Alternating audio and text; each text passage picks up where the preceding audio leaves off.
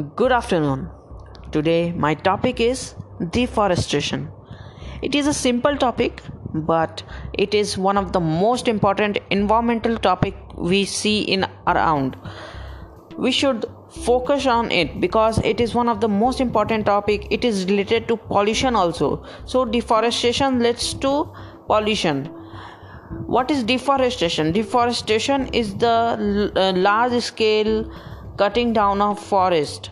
So due to, as we know, as our population is increasing, our needs are increasing.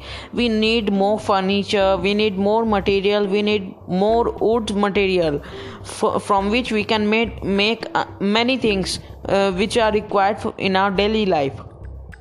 So deforestation is necessary, but in place of deforestation, if we are also doing afforestation, then it will revive the forest in a few years. But if it is not going on so, then it will be destroyed completely, because deforestation is done on a very large scale, and if it is not revived, then in future we are going to face a lot due to this. In India especially, there is no afforestation going on.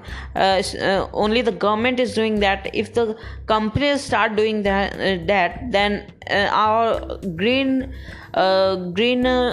will increase around the country, and it will help in reducing the pollution. So the government should give strict orders on deforestation, so that the companies start planting trees.